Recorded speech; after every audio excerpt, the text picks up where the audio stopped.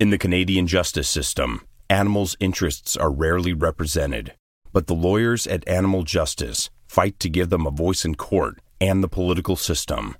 This is the Paw and Order Podcast, and these are their stories.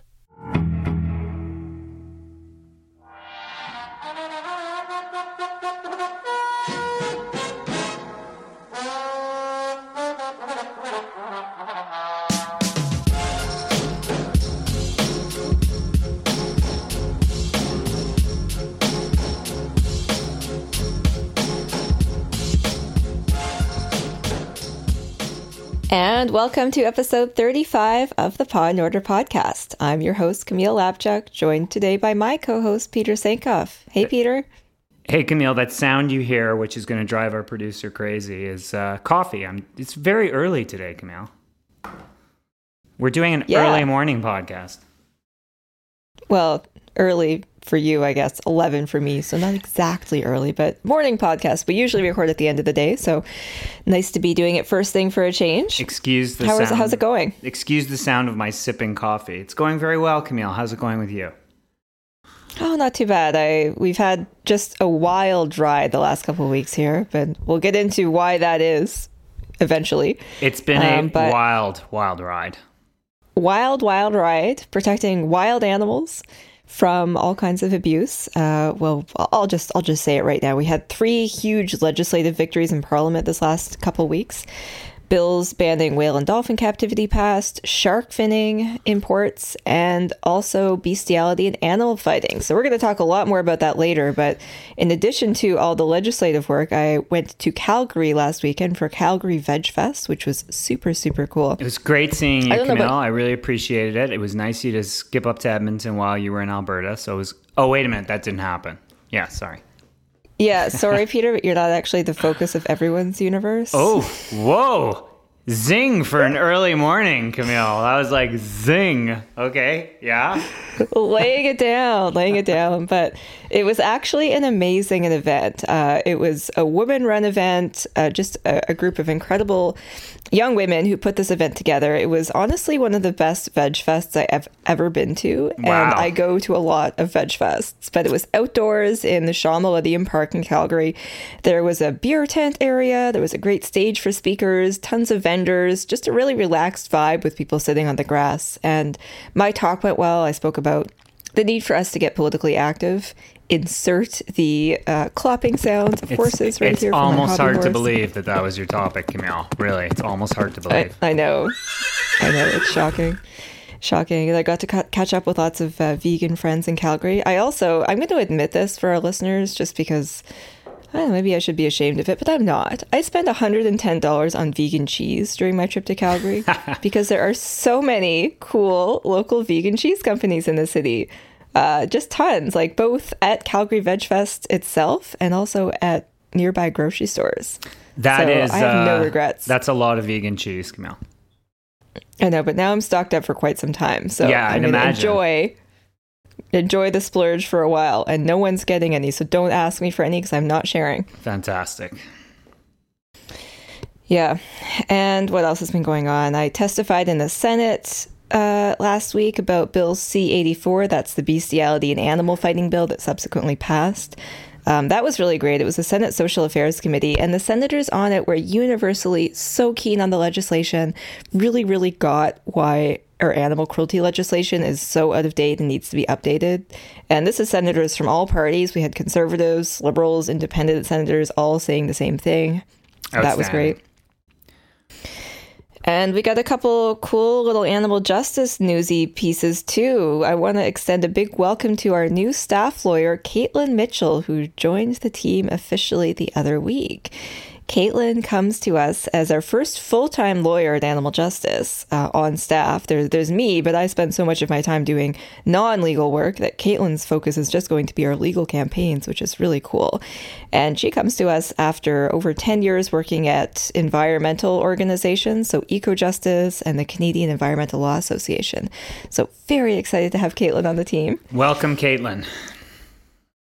Welcome. I'm sure she'll be on the podcast at some point to talk about her work. I hope so. I don't think she listens to the podcast. That's all I remember from her interview. I don't listen to the podcast. No, actually, I don't remember if she said that or not. That's just my assumption for everybody.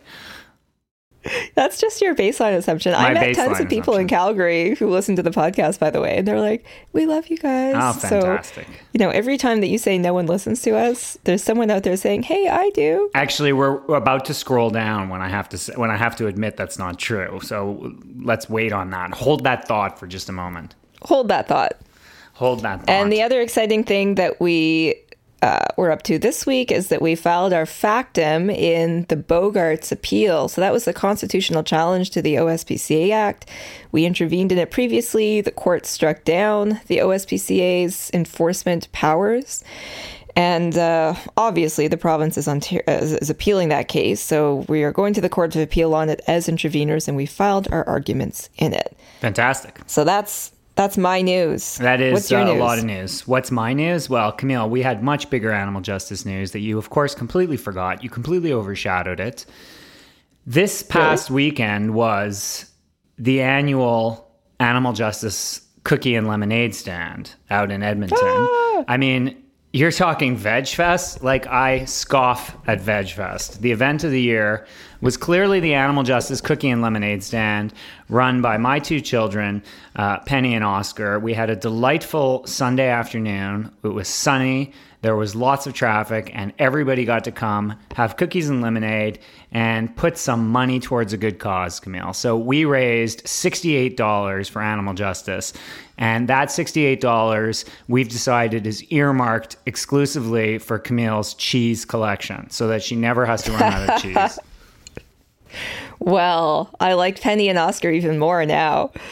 We should have given them the Hero Award this episode. It's true. That's pretty amazing. We really dropped the ball because my kids would be very excited to be the heroes of this podcast. But unfortunately, we have somebody else. So we'll just call them the local heroes. They've done this every year. I think this was the 5th one. So yeah, that sounds about right. They've been doing it for ages. Yeah, 5 years. Well, the thing is, right, we've realized, like, my daughter is getting close to aging out of lemonade stands. She's still very excited, but you know how it is. Like when you have these it's like older kids going out for Halloween, right? It's like sort of, they're not quite as cute as they was. My son's got a few years left, but I think at some point it's just going to be Oscar's cookie and lemonade stand. And, and those will be sad days because it's been a lot of fun. We'll have to recruit some new adorable little children to run lemonade stands. This is an inspiration and you've for got adorable all of our children. listeners. Exactly. Nothing better than an animal justice cookie and lemonade stand. So that's been going on. I've been really busy with work. I won't bore everybody. I had 2 cases in the Court of Appeal this week, so I had to go twice, which was a lot of fun. Really interesting stuff. And I am gearing up for a vacation, Camille. So that is really what's going on in my life. I have 1 more week of work, and then I'm heading off to Europe for a month, and I will sadly be missing the next episode of Paw & Order. Give everybody a heads up in advance. I'm taking a full vacation, so I will not be recording, but I'll be back for the following one. And I get to, one of the best things about this holiday, aside from obviously I get to try lots of vegan food in Europe, Camille, I have to do something I haven't done. Are you ready? I haven't done this in over 30 years. And you want to know what that is? Take a guess of. Yes. I'll give you a hint. It's a place I haven't gone to for 30 years. And to make it more of a hint, this place is everywhere. It's the type of place you can visit in any city, and I have deliberately not gone there for 30 years, but I will be going there in Germany in July. Do you have any idea what that is? Could it be like a McDonald's? I am visiting McDonald's. I am really crazily, probably over stupidly, excitedly going to go to a McDonald's. But let's put it this way. When McDonald's launches a McVegan burger, which is as of this moment only available in Germany, it's in some other Scandinavian countries as well, but it's just launched in Germany, I sort of have to take my kids to McDonald's for the first time. Like, I'm not a McDonald's guy. Yeah. I'm not a McDonald's guy generally. I actually stopped going there before I was vegan because I didn't like franchise food and stuff like that. But it's like, they introduced I've gone to A&W a couple of times. I got to go to McDonald's. Like, I want to try the McVegan. So that's what I'm doing. I'm going to Germany to try the McVegan. You definitely have to. I didn't actually realize it was in Germany. I heard that Finland had the McVegan burger, but didn't know about Germany, so that's awesome. It's only 2 weeks ago. 2 weeks ago, they launched a national campaign because Germany is one of their biggest overseas markets. So they decided to test market it. And of course, Germany is actually quite big on vegan food. So they've launched it, test launched it in Germany. I think it's for a year before it spreads elsewhere, as it always does. And so I get to go and try. I'm going to be trying it early. I will be reporting on the McVegan on not the next episode of Paw and Order, 2 episodes from now. Well, I look forward to hearing how this is and eventually trying one myself. That's really cool. That actually reminds me, have you tried the new Tim Hortons Beyond Meat breakfast sandwich yet? No, it's on my list. It's just, the thing is, like, I don't go to Tim Hortons like ever. So it hasn't been on my radar. And then when I heard about it, I wanted to go, but I don't eat breakfast out, right? So it's available all day, I'm guessing. Is that fair?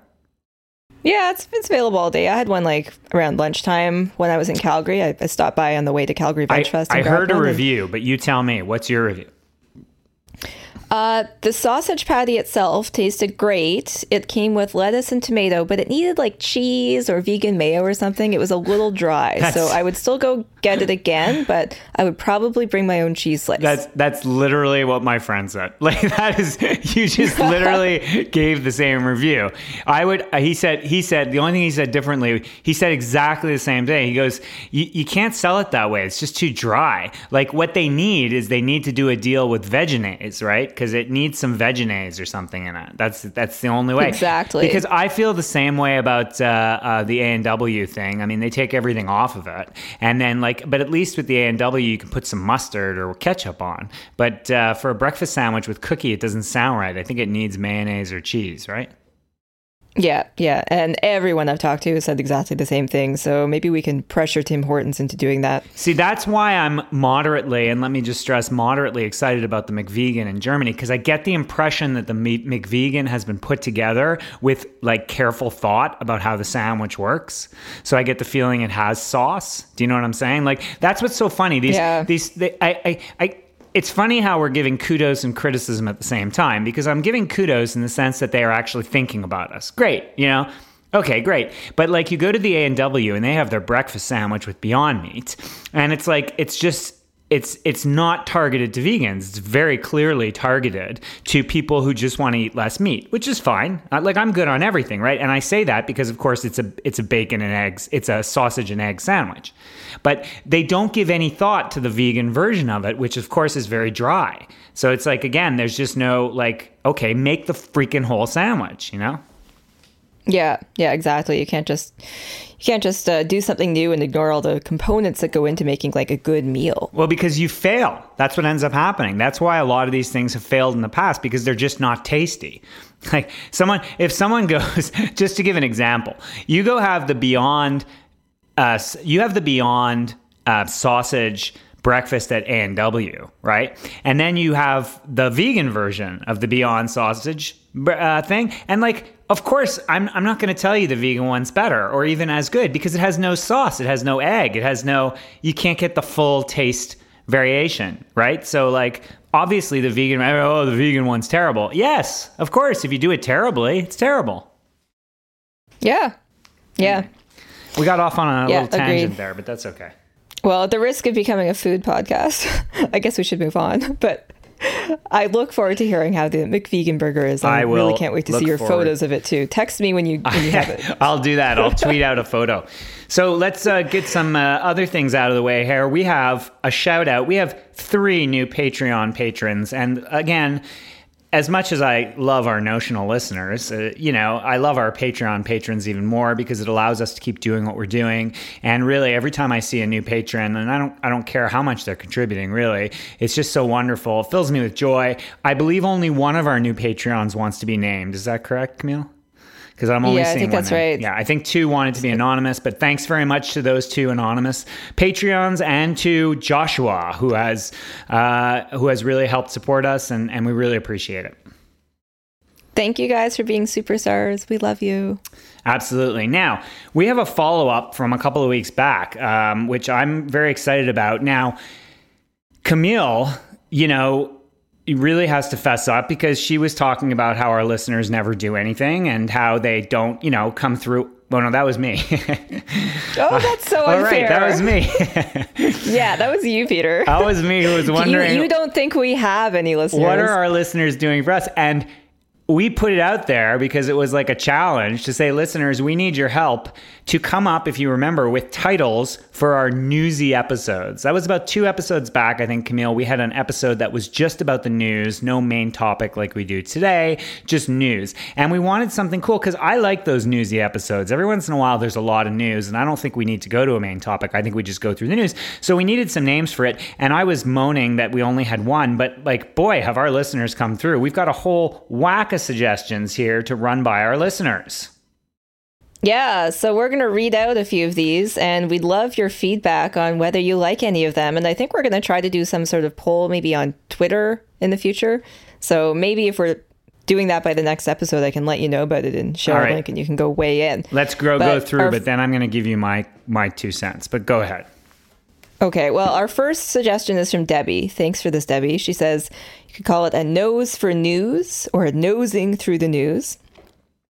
Then we've got Garth, who's suggesting all the news that's fit to podcast, which is sort of a play on the New York Times tagline of all the news that's fit to print, which they've been using since like 1896. All right. Aaron is suggesting Hooves News. Hooves News, yes. Hooves News, Hooves. Kelly says we could call it a Newshound episode or herding/herded headlines. Cool. And Marcella says we could try pause for news, PAWS for news. So it refers to pausing regular podcasts for a news podcast and is on brand with Paw and Order. So these are all great, actually. These are all great. I have to say, at first I was leaning towards one, then I'm leaning towards another. I kind of like I like all of them, but I'm leaning towards a couple. I still think the original nosing through the news is pretty darn good. Although I'm starting I think herding the headlines is pretty clever too. And so is pause for news. But I think pause for news, it's just pause for news works better on paper. Do you know what I'm saying? So I think I think it doesn't work as well through the oral. Sorry, Marcella. I do think it's a great idea, but I love looking at it. I don't think I love saying it because it just doesn't come through as clearly. So if I had to pick, I would probably go with herding the headlines or nosing through the news. What do you think, Camille? I've got mixed feelings. I like all of them in different ways. I'm going to avoid weighing in for now and instead see what our listeners think. Yeah. So I'm going to put that one back to our listeners. So if you have other suggestions, whatever you do, write to your MPs and let them know which suggestion you like best. Please do. And while you're at it, you can also leave us a review if you love Paw and Order on Apple Podcasts, because it helps other people find the podcast. It increases our ratings and makes it more visible. We got a new review recently from a listener named Ellie who said, I love this podcast. Things are pretty dire for animals, but I listen to Paw and Order and it gives me hope for a better future. Even though it's a law podcast and I'm not a lawyer, Peter and Camille break down complex legal ideas/jargon in a very accessible way. I always look forward to Fridays, especially when it has not been a good week for animals. Keep up the good work. Thanks so much for that, Ellie. And if you folks would like to follow in Ellie's footsteps and leave us a review, just check out Apple Podcasts and you'll find us there. Absolutely. Thanks so much, Ellie. Yeah. Now, one last thing before we move on to our In the News section is an ad from our sponsor, The Grinning Goat. So The Grinning Goat is Canada's vegan fashion boutique. They ship online across the country, but they also have a storefront in Calgary. And Peter, I actually, of course, stopped by The Grinning Goat when I was in Calgary last weekend and visited those wonderful gals in person. Such a great store. Mm-hmm. They have tons of amazing vegan shoes, footwear, boots, jackets, t-shirts, apparel of all varieties, really funny vegan tees with slogans on them. And they also have great zero waste products like shampoo and conditioner that you can take on the road that are in bar form. They have some food and candy and all kinds of little items like that. And if you're a listener of the podcast and you'd like to purchase something from The Grinning Goat, you can use the discount code PAW15 for 15% off at checkout. And did I mention they ship across the country? Across the country. Great stuff. So thanks very much. Out. I always love visiting The Grinning Goat. I haven't been to Calgary in a while, but when I do, I always stop in. You got to do it. Oh my God, I don't know how you made it 17 minutes. Well, 19 minutes without talking about what's going on in Parliament. You talked about it a little, but obviously it has been a very big week as Parliament has closed down. But they managed to do some stuff before closing. They sure did. It was fast and furious on the animal protection legislation for the last 2 weeks, and 3 animal rights bills passed in Parliament since our last podcast. So on Monday, June 10th, the whale and dolphin captivity ban passed. That's Bill S-203. Animal Justice has been working on that for quite some time. The bill was first proposed over 3.5 years ago, so it took just an epic amount of time to work its way through Parliament. Faced barriers every step of the way. Conservative Senate leadership tried to kill it many, many times, but every time it was brought back from the brink by probably a lot of you who are listening to this episode. But certainly Canadians rose up and said, don't kill this bill. We want to see it pass. And it did. So, Peter, I got to say, it was like pretty much one of the best days ever. We were in Parliament during the final debate. Lots of really positive comments from Liberals, from NDP MPs, from Green Party leader Elizabeth May, who was the bill sponsor in the House of Commons. There was a really funny moment, actually, with one Conservative MP, Blaine Calkins. He's a Conservative from Alberta. He opposed the bill. And one of his reasons for opposing the bill is that he said it was kind of a thin edge of the wedge issue. We'd be coming after rodeos next and horses and trying to get horse captivity banned and all of this stuff. And he sort of looked Camille, up at the animal advocates when he said it. You mispronounced his name. It's Sopuck. So no, sorry, it wasn't Bob. No, it wasn't our friend Bob Sopuck. I think Blaine Calkins is gearing up to take his place. He is. Bob's retiring. I mean, I feel like that what you just said was literally what Bob says every time anybody tries to do anything. So I'm going to miss Bob, but at least we have a new zero in waiting, right? We've got Blaine. Blaine, congratulations. Looking forward to adding you. We can't give him the zero this week because we have a better candidate, but it's good we have somebody for future.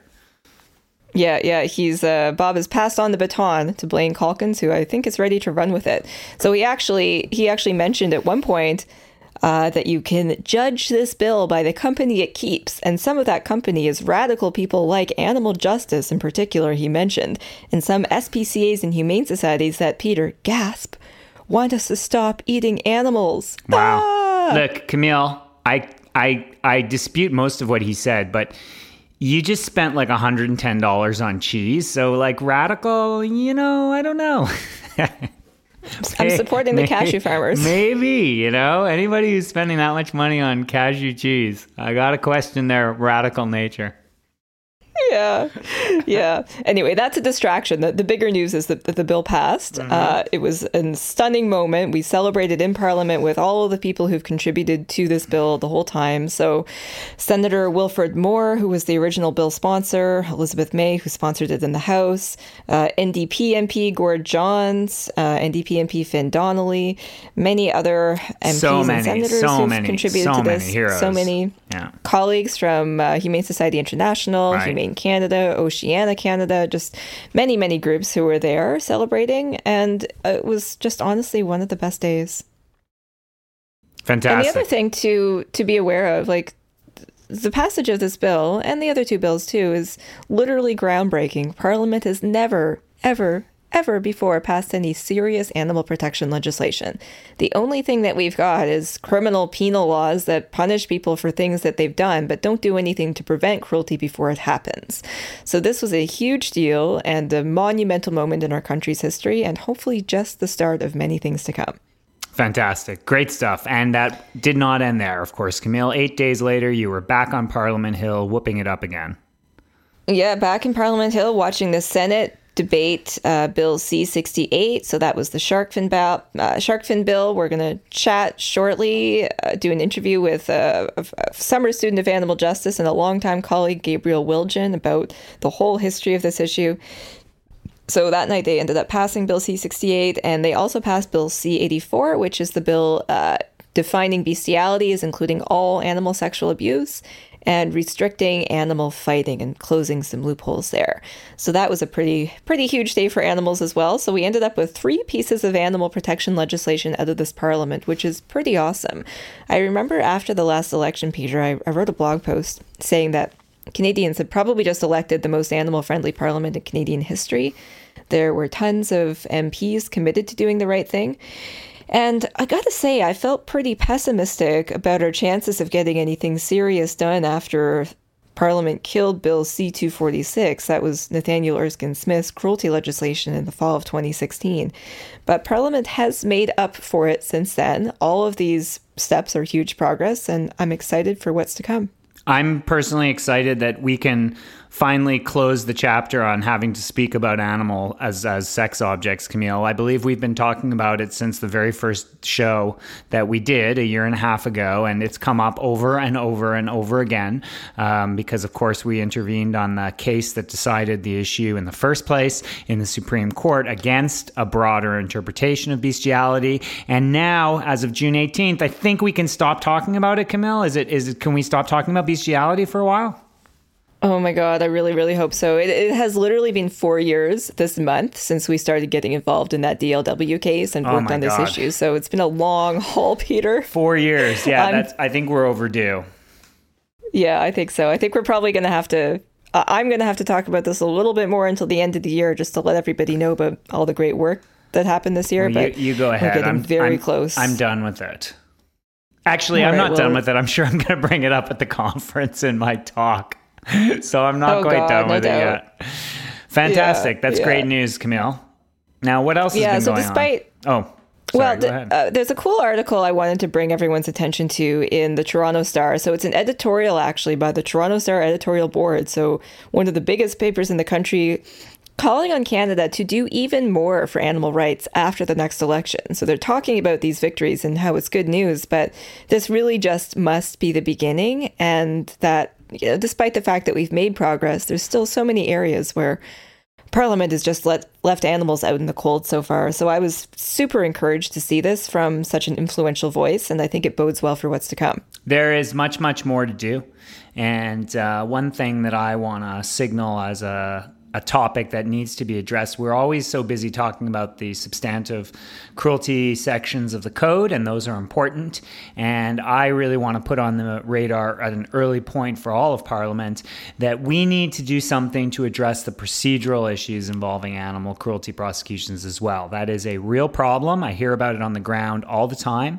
And for those of listeners who are not lawyers and don't know what the procedural problems mean, it means that calling animals property has a lot of issues and a lot of concerns, and one of those issues is that when you try to prosecute an animal cruelty offender, it is a real problem to deal with the so-called evidence in the case or what you do with the animals while that criminal prosecution is pending. The criminal code does nothing to deal with this, and it is a real problem. Yeah, that's right. So how do authorities legally seize animals? How long can they be held? Where can they be held? All these sorts of questions are very challenging for enforcement authorities to sort out and usually end up being resolved to the detriment of the animals. Yeah, it's really not good. We could do a whole show on that. But I mean, just to again, the criminal code is meant to deal with human crimes, and you don't ever have to seize a human as evidence, nor do you have to, if you have to rescue a human from a bad situation, there's tons of different laws to enable you to do that. But it's very, very difficult when the animal is in the possession of the owner and it is the owner's property. It's really hard, and the criminal code gives us very little guidance about how to deal with it, and most investigators are just dealing with it on an ad hoc basis, and it's just not good enough. We need to do better for our animals. That's actually a great segue, Peter, into the next news story that we wanted to mention, which is a piece about the prosecution of a Quebec zoo. So we've spoken about this before. Our friends at the Montreal SPCA laid indictable criminal charges against a Quebec zoo for pretty serious neglect and cruelty of animals. And that zoo has lions, tigers, zebras, bears, kangaroos, primates, many, many animals who need to be rescued and taken to some temporary shelter while these charges are prosecuted and resolved. They The zoo challenged the Montreal SPCA's search warrants in court, and my understanding is that over the past couple of weeks, there's been a pretty extensive legal argument about this in court that was very challenging for the Montreal SPCA and HSI Canada, who's helping with the relocation, to deal with. And I think that there were personal attacks against the organizations involved in carrying out this law enforcement function. So really discouraging stuff. But it looks like the court has rejected the zoo owner's challenge to those search warrants. And now the Montreal SPCA and HSI Canada will be able to relocate those animals and rescue them into proper homes while the charges are resolved. That is excellent news, of course, and it's really it's significant that there were so many animals. It's always tough to... He had a tough challenge. Once the search warrant's been issued, it's pretty tough to get the search warrants quashed. It seems to be, I'm not surprised that the trial judge just ruled that you couldn't do that. It had to be heard at trial. So I'm not that surprised. Most search warrants that seize matters, it's very rare for a criminal accused to be able to get back all their property before trial. Once it's found that there are grounds to seize, it usually goes through at least until the trial. Yeah, absolutely. And I haven't read this decision, so I may not be operating on the right assumption, but I believe that the judge said that this is the kind of thing that has to be challenged within the trial. Yeah. Like the remedy in this case is not just to quash the search warrants at this stage and give the animals back. The remedy is to challenge on a charter basis in the trial. That's what I understood this to say as well. Yeah. Great. All right, well, now we're going to head into our main segment today. I'm so excited for you to listen to my interview with Gabriel Wildgen. I'm going to introduce him when we get to that segment, but we had a really fascinating conversation about shark finning, and one thing you might want to keep in mind while you're listening is just the time it sometimes takes to make legal change. Campaigns may start and seem promising early on, but you may have to face several defeats on the way before you ultimately win. So I think that's one of the themes that emerges in our conversation about the shark finning legal initiatives in Canada, and just really excited to celebrate this huge victory now and take a really interesting look back behind the scenes at a political campaign for animals and how many years of work and defeats along the way can eventually pay off. So here we go.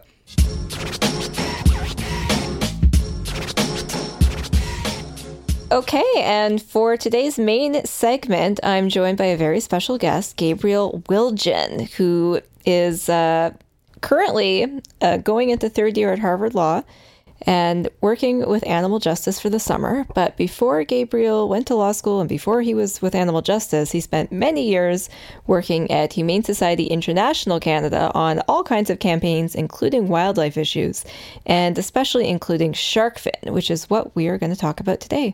So Gabriel, welcome to the podcast. Hey, Camille. Thank you for having me on the show. It's fun to be here. Yeah, well, we have a cool topic today because we've seen some pretty incredible movement on the issue of shark fin this week. And it's especially exciting, I think, for both of us because we both have a very long history working on this issue. I guess the advocacy work started, for me at least, back in 2011 when the whole issue of Ontario municipalities banning shark finning first came up. So we'll get into all of that and more. But why don't we just start off for listeners who are not so familiar with shark finning and what it is and why it's done. Do you want to just give a quick overview of what shark finning is, who does it, why, what products are created from it? Sure. Yeah. So shark finning is the process of cutting the fins off of a shark and then throwing the rest of the shark back into the ocean, often while the shark is still alive. And if the shark is still alive, then the shark then dies a very slow, agonizing death because without having their fins attached to them anymore, they can't move through the water and they need to continually move through the water to get the oxygen to move through their gills. So they essentially suffocate slowly underwater without their fins. They slowly bleed out and also they suffer predation from other species while they sit at the bottom of the ocean. So it's really a cruel fate for any shark, and it happens to hundreds of millions, or at least tens of millions of sharks every year around the world. The reason that this is done is that there has been a large market for shark fins, particularly in East Asia and Asian communities around the world, particularly in older generations. Because going back decades and centuries, it was really considered a delicacy to serve shark fins soup. And because it was very hard to catch sharks at the time, they're these big, powerful animals. Only the most wealthy aristocrats and royalty in China and other parts of Asia were able to afford this. And they would serve it as part of a soup, often to guests at weddings or at other large festive functions where they're trying to demonstrate their wealth by showing that they could afford this expensive product. But in more recent years, in the past 20, maybe 30, 40 years, modern fishing practices have made it far easier to catch sharks than it ever has been before. And also income levels have been rising dramatically in Asia and in China and in communities around the world, which is a great thing. But that also means that more people can now afford these much more readily available shark fins. And so shark populations have been declining dramatically over the past 40 years, many of them by over 90%. So it's really become a major ecological problem for the world because sharks are apex predators in the ocean. They've been around since before the dinosaurs, believe it or not, hundreds of millions of years. So the entire ocean ecosystem has developed around sharks as the main regulatory predator in keeping everything in balance in the oceans. And when you see them all disappear within a generation or two, we're going to have major devastating effects that can affect all of us. Yeah, and there's very disturbing information about just how many shark populations are currently endangered or at risk of going extinct. And I think it's around 25% was the statistic I most recently read, but that's a huge number of sharks. And obviously a huge ecological disaster, kind of it's on its way. But it's interesting because I knew nothing about shark finning, I don't think, until I watched the film Shark Water. And that amazing documentary, if you haven't already seen it, we'll post a link to it in the show notes. But it came out in, was it 2007 or 2008, and made a really big splash at the time. And it was made by a filmmaker named Rob Stewart. He's a diver, a conservationist, a biologist. He wanted to show the world what incredible creatures sharks were, and far from the stereotype that people have in their brains of the scary great white shark in the film Jaws. They're actually sensitive, they're intelligent, they're quite gentle, curious about humans oftentimes, and pose very little risk to humans. So I think the beauty of Shark Water was that A, showed people just how great sharks are as an animal, but also showed them the brutality of the shark fin trade. He's got horrific footage in the film about what sharks endure, the mass numbers of fins that have been sliced from sharks just set out on these huge roofs of buildings, drying in the sun to become shark fin soup. Yeah, absolutely. That film, I think, changed everything for sharks, and really is what the spark of what this entire movement was. For anybody who's seen that film, you know that it's highly emotional to see firsthand how this happens, and to be able to also observe the beauty of sharks in the ocean. I know there are scenes in the film where Rob, who would dive down with the sharks, would be swimming there right along with the sharks, even holding one in his hands and not being harmed by the shark at all. Now, this is something we wouldn't recommend to everybody who's not an expert diver and not an expert in being around sharks, but it just goes to show that they really are beautiful creatures that do need to be protected, and they're certainly being threatened now. Absolutely. And just sort of in his addendum, we'll maybe come back to this later, but tragically, Rob Stewart was filming a follow-up to Shark Water a couple of years ago, and I think it was in the winter of 2017. He unfortunately drowned in a diving accident right before the film was, it was in the middle of production. So kind of a tragic ending to his story, but we'll get to a happier ending because at least his work has carried on and resulted ultimately in a national shark fin ban in Canada.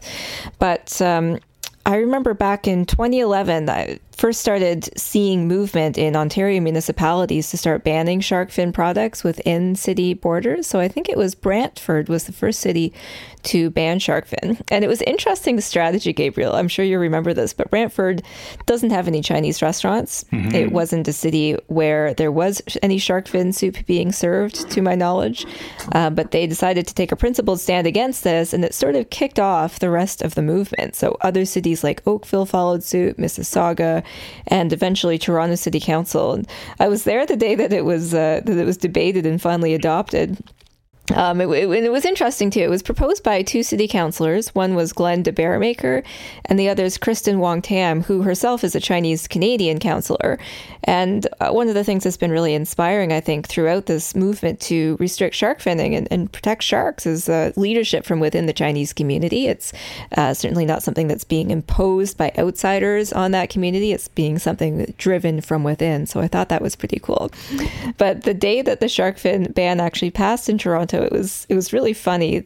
Councillor de Barramaker, one of the bill proponents or bylaw proponents, had brought an inflatable floating shark into the council chamber. Yeah, and he floated. Yeah, it was like a remote controlled shark that circled the room. And it was totally a publicity stunt, but it worked. Yeah, it was cool. I think that image was burned into all of our minds after seeing that. That was a pretty fun sight. The speaker got so mad at him, but everyone in the chamber was just like erupting in laughter.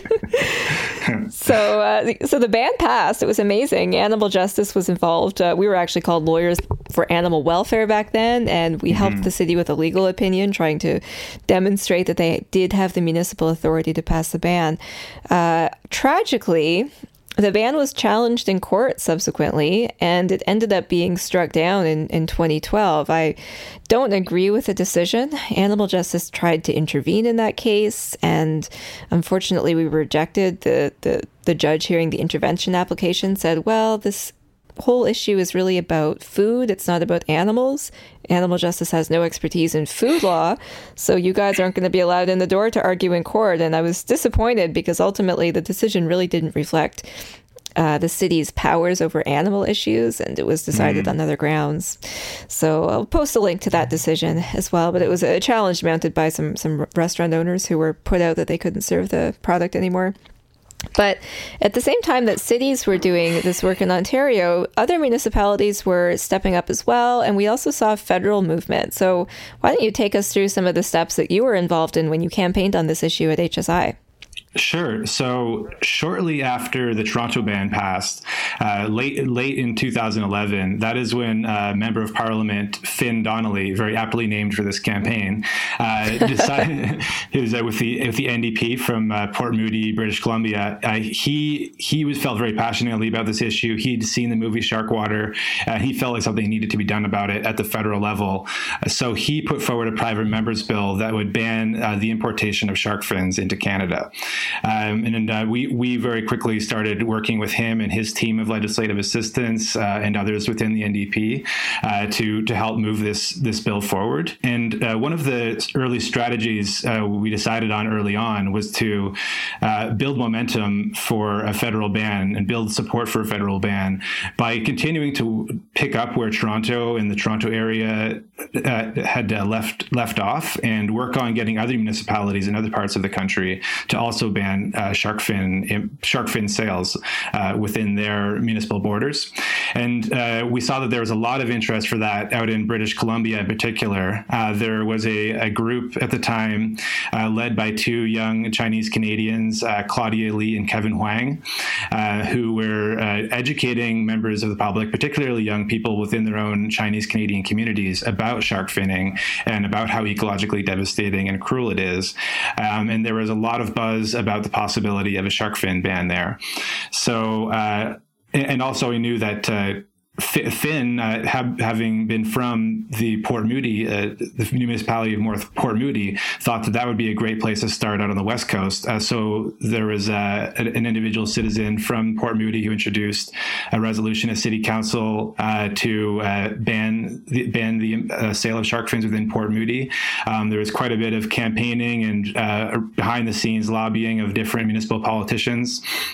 And we weren't quite clear whether or not we had enough politicians to vote for it on the day of the vote in Port Moody. But I think what kind of put it over the edge was having a group of school students come into the city council chambers with a bunch of different shark paintings they'd drawn. And the media was there to watch this as they walked up to the stage and handed their paintings to the city councilors and asked them to please protect the oceans for their futures. And once that kind of thing happens on camera, it's pretty hard for a lot of otherwise hard to convince politicians to say no sometimes. So some of the ones that were sitting on the fence voted for it and passed the bill.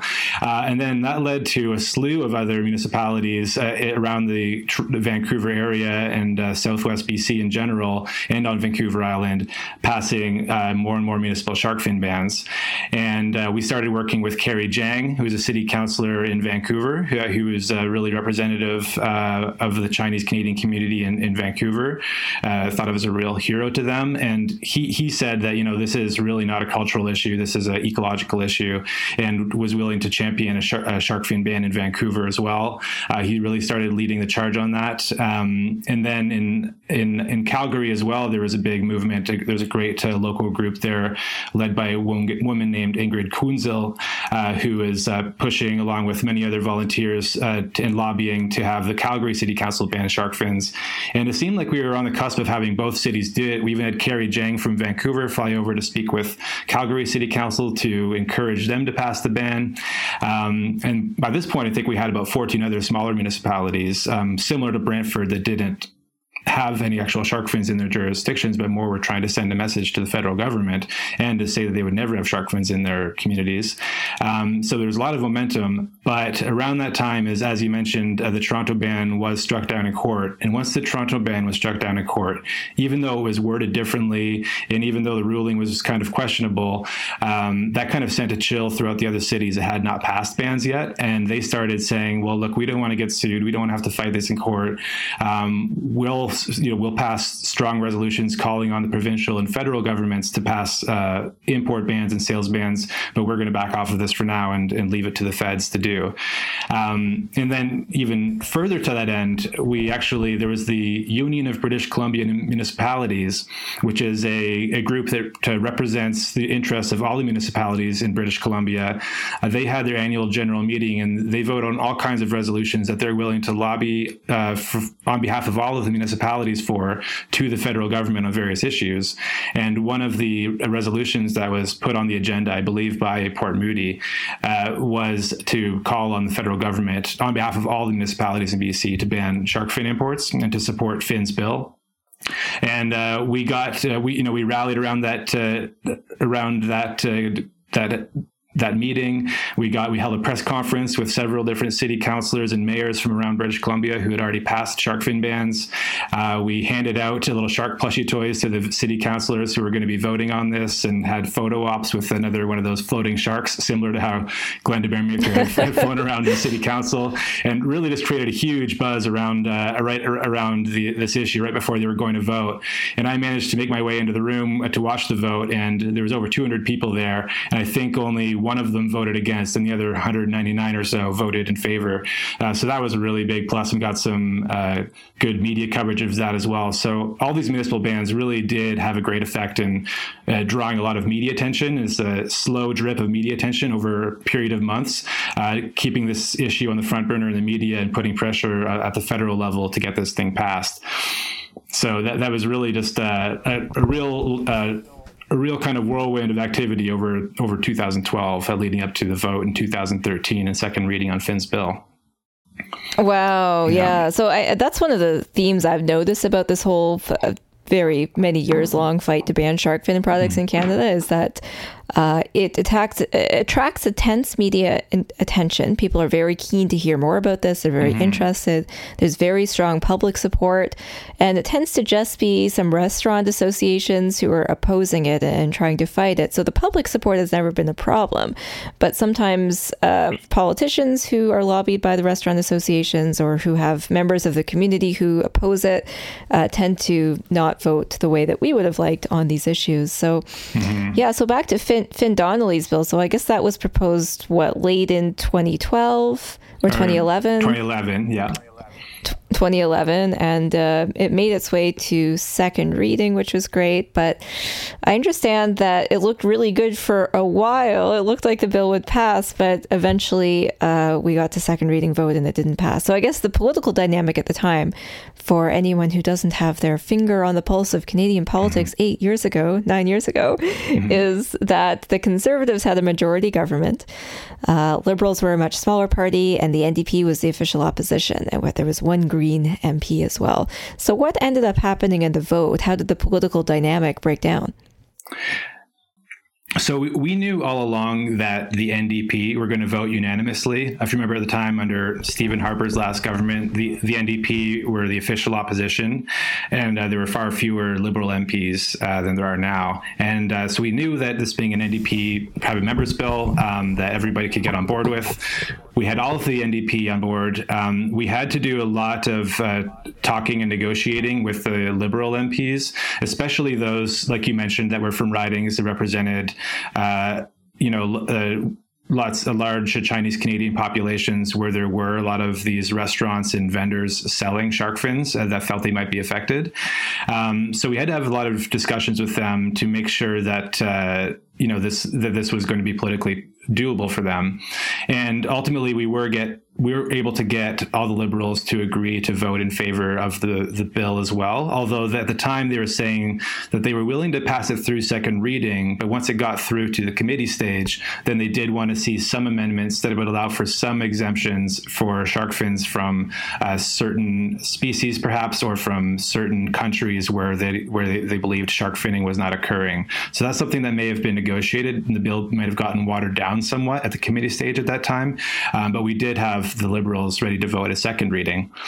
And then we also, for a long time, Finn and other allies within Parliament had been talking to their friends across the aisle among the Conservatives and did believe they had enough votes. I believe they needed about 20 or so votes from the Conservatives, along with all the NDP and the Liberals, to pass the bill. And they'd had the assurances that that was going to happen up until about the last week or so. And then the leadership within the Conservative Party started sort of pressuring their own MPs not to vote for this bill and said, we do think this is an important issue. We do want to do something about shark finning, but we'd rather do this through regulations than through legislation. So we promise you we will do something about it, but don't vote for this bill.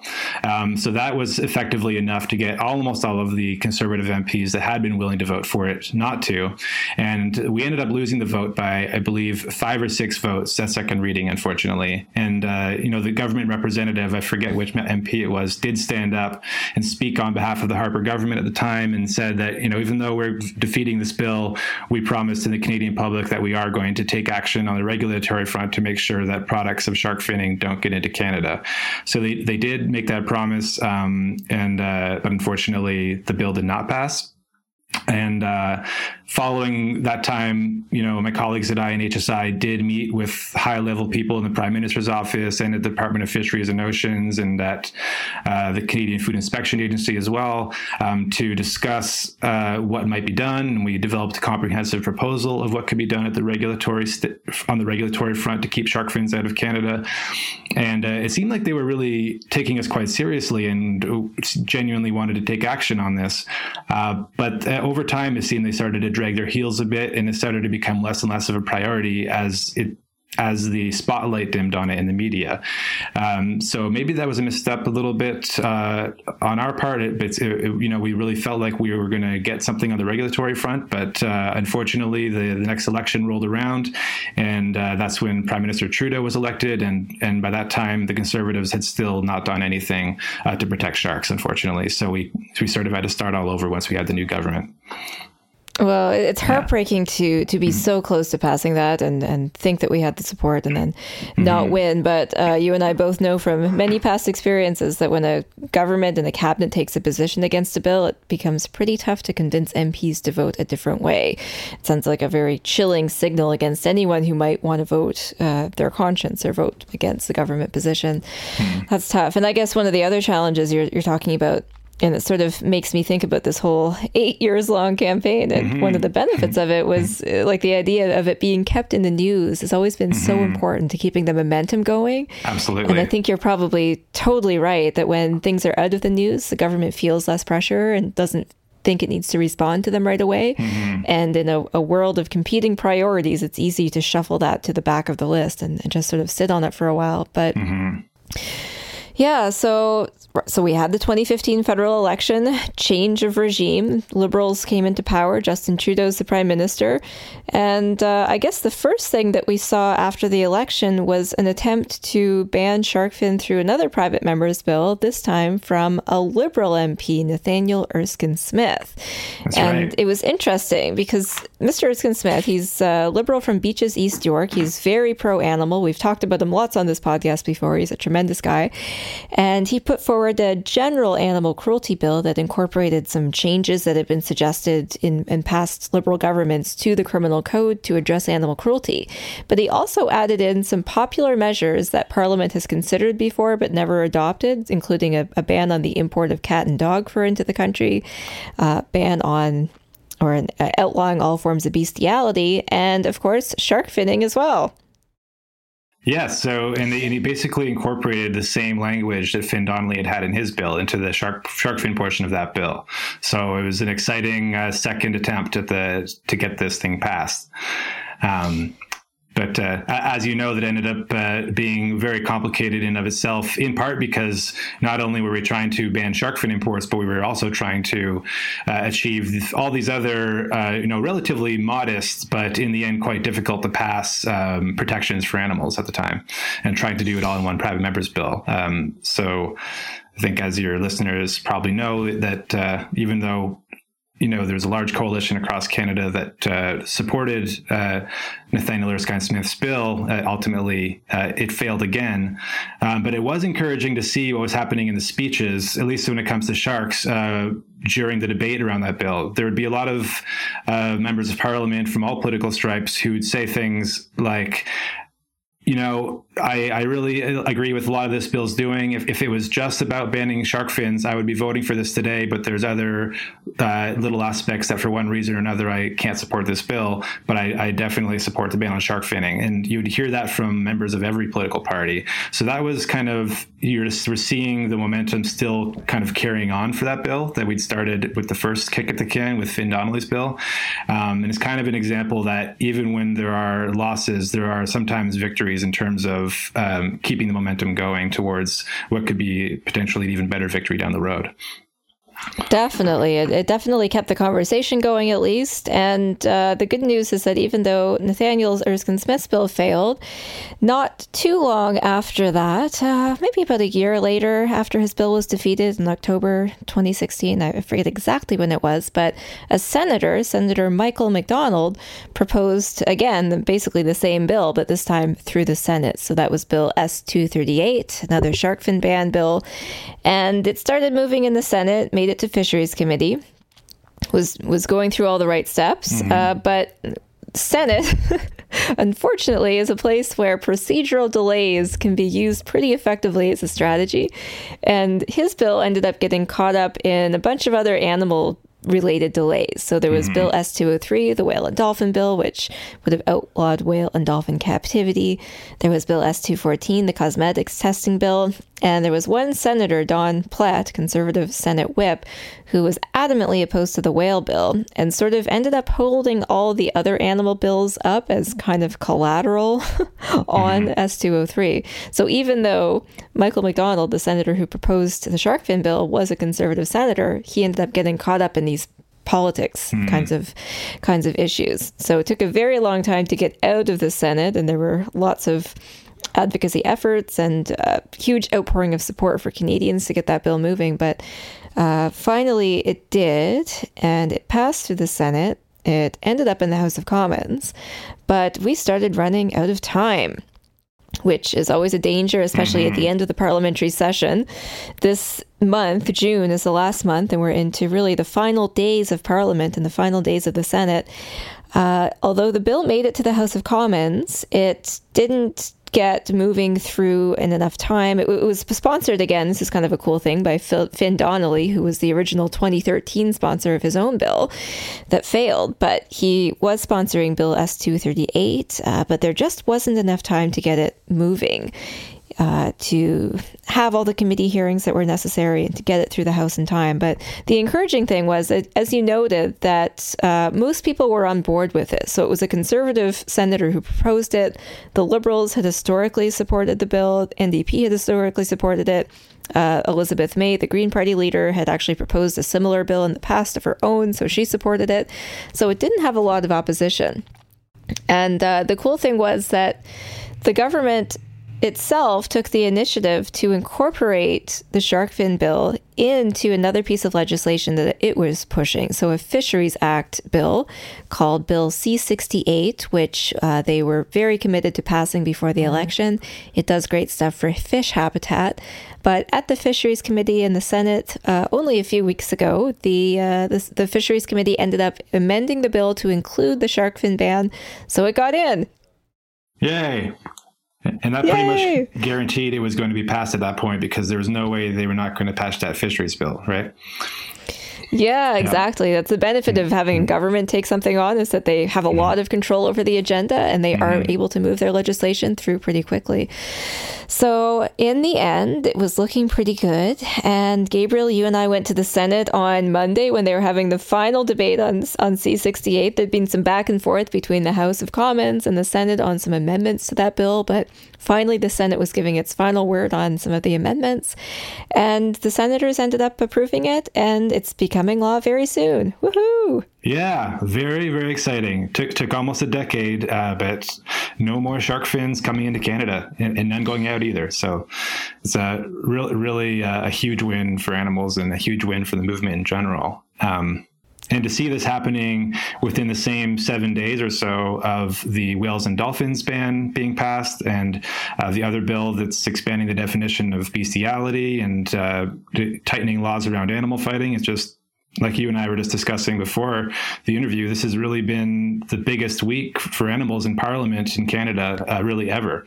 So it's been really thrilling. And the reality of it is still just setting in. It seems almost surreal to have so many good things happening all at once. Oh, absolutely. And as you and I have both experienced many times working in this field, often you lose. Most of the time you lose. Most of the time, so when yes. Most of the time. That might be starting to change. Yes, exactly. Yeah, we're into a new era now. There's a lot of momentum to build on. I think that policymakers and politicians and even people within the industry all across Canada and different levels of government are going to be taking the animal protection movement in Canada a lot more seriously from now on, once they've seen what we can accomplish when we work together. I think that's absolutely true. There was a tremendous coalition of organizations and individuals supporting all of this legislation. And we really do have to give hats off to Humane Society International in particular, which, of course, you used to work there, and they're still doing incredible work. They were there with Rob Stewart, the filmmaker, his parents on Monday to watch that ban come into place. And Oceana Canada, too, which worked extensively on Bill C-68 and pushed for this work, and many other individuals and organizations. So it was a huge, huge team effort. And I think for the very first time, politicians were forced to listen to what Canadians wanted. Canadians contacted parliamentarians in droves, senators and members of parliament. Oceana Canada had a petition with 310,000 signatures on it calling for this action.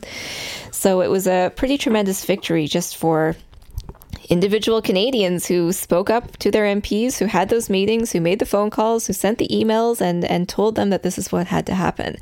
And Gabriel, it's cool, too. You mentioned the three bills that were just passed. They're all tremendous victories, but the shark fin bill is arguably the most significant in one sense because it likely affects the most number of animals.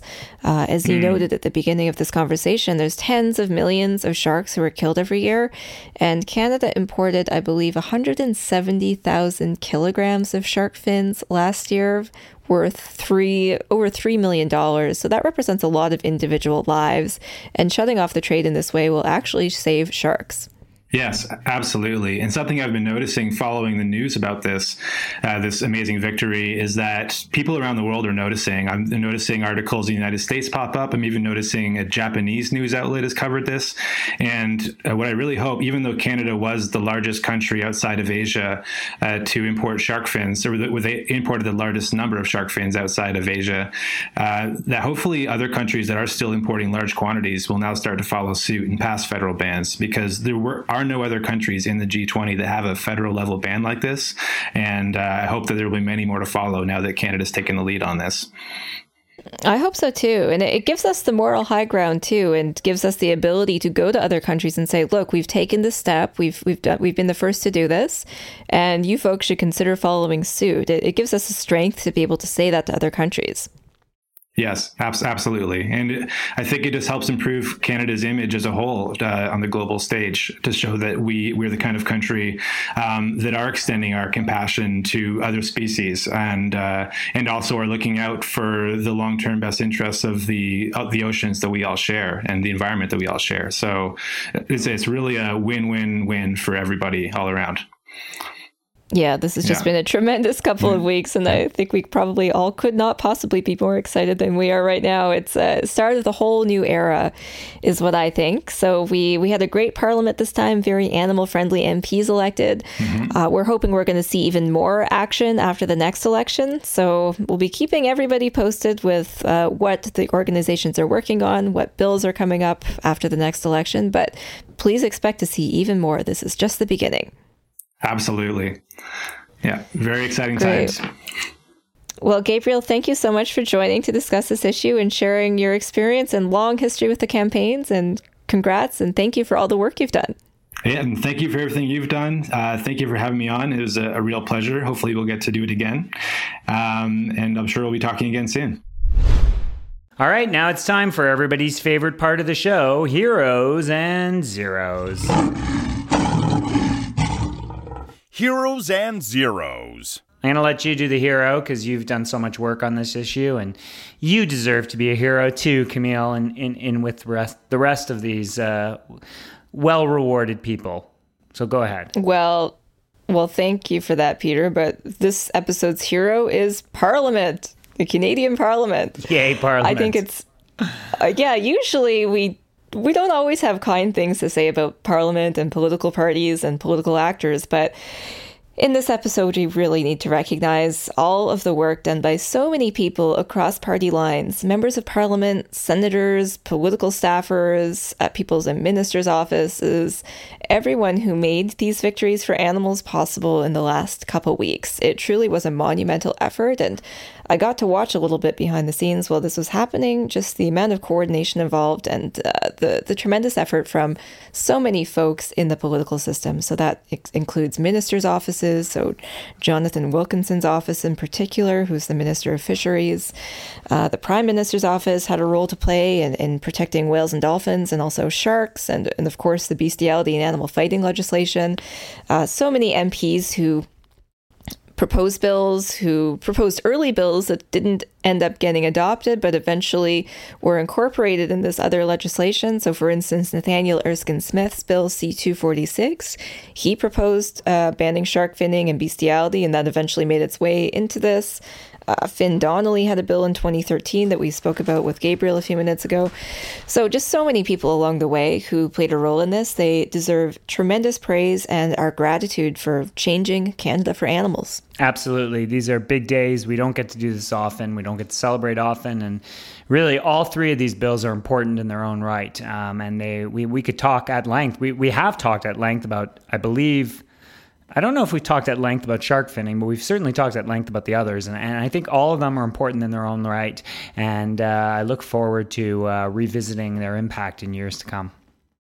Totally. And just one more thing I should add is that the Conservative Party was supportive of some of this legislation. Sometimes the leadership wasn't supportive of other legislation, but many Conservative individual politicians played a role in this too. Michelle Rempel proposed a bestiality bill. She helped pass the whale and dolphin bill. There was a Conservative senator, Michael McDonald, who put forward the shark fin bill that eventually got sort of passed. So it's not just one party. It's not just the Liberals, not the NDP, not the Greens, but there are many Conservatives involved in this too. So parties of all political stripes, and including the Bloc Québécois as well, deserve kudos. Fantastic. So thank you, Parliament. You're all our heroes until we get back to criticizing you for failing to do more for animals. Yeah, so, well, this brings us to our zero. Peter, Oh, no. what's our zero this week? The zero this week, it's Earl Driesen, a Conservative MP. Sorry, Earl, if I got your name Driesen or Driesen. Driesen, can't tell. He's a Conservative MP, and he caught my eye this week when he was involved in an Ag Committee report on farmers' mental health. And this Ag Committee report recommends criminalizing criticism of farmers. So this is sort of ag-gaggy type legislation. Is that what they're looking at, Camille? Well, it's pretty stunning. It's actually not clear what they're proposing. They issued this report that they'd been doing hearings on pretty much all winter. I kept getting these alerts based on testimony at this Ag Committee. So anytime somebody mentions animals at a committee, I get an email alert about that. And we just had industry groups showing up and talking about how they've been cyberbullied by online animal activists, and how all of these exposés of the conditions, like undercover investigations, how all those exposés are very hurtful to farmers. It was actually some pretty unbelievable stuff. And we saw lots of witnesses and some MPs mentioning in the context of these hearings that we need to crack down on activism and propose some kind of law to address it. So what the report eventually recommended is putting a new section in the criminal code to somehow prevent people from criticizing individuals based on their profession. Specifically in this case, I guess they're referring to the profession of farming. Very disturbing stuff. Yeah, it would last about 4 seconds before being struck down on constitutional grounds to begin with. And it's just, a backwards way of looking at the problem. And let me just state for the record, because I like to state things for the record, I'm not a big fan of cyberbullying in any context. I don't have any personal evidence to the extent that takes place. I certainly distinguish between cyberbullying and criticism. And I have seen some Twitter back and forth and stuff where it does get personal very quickly, although frankly, I think the cyberbullying goes both ways in this context, if I recall correctly, having been on the other end of some of those comments. But that's not why Earl is our zero, Camille. He goes a little further. And Earl actually made some particular comments, and these are the ones that grabbed my attention, saying agriculture is an industry that faces heavy outside criticism, and there have to be consequences to that type of thing. Here we go, Camille. Are you ready? Canadian farmers and ranchers have the highest standards in the world. It should be something the government should be championing. Oh, I love those comments. I love them. They're made with no basis, no factual foundation, no evidence, no law to back it up. Complete and utter freaking nonsense. I remember who used to do that was our former fisheries minister, and I'm going to butcher her name. This is under the Martin, not the Martin government, the Harper government.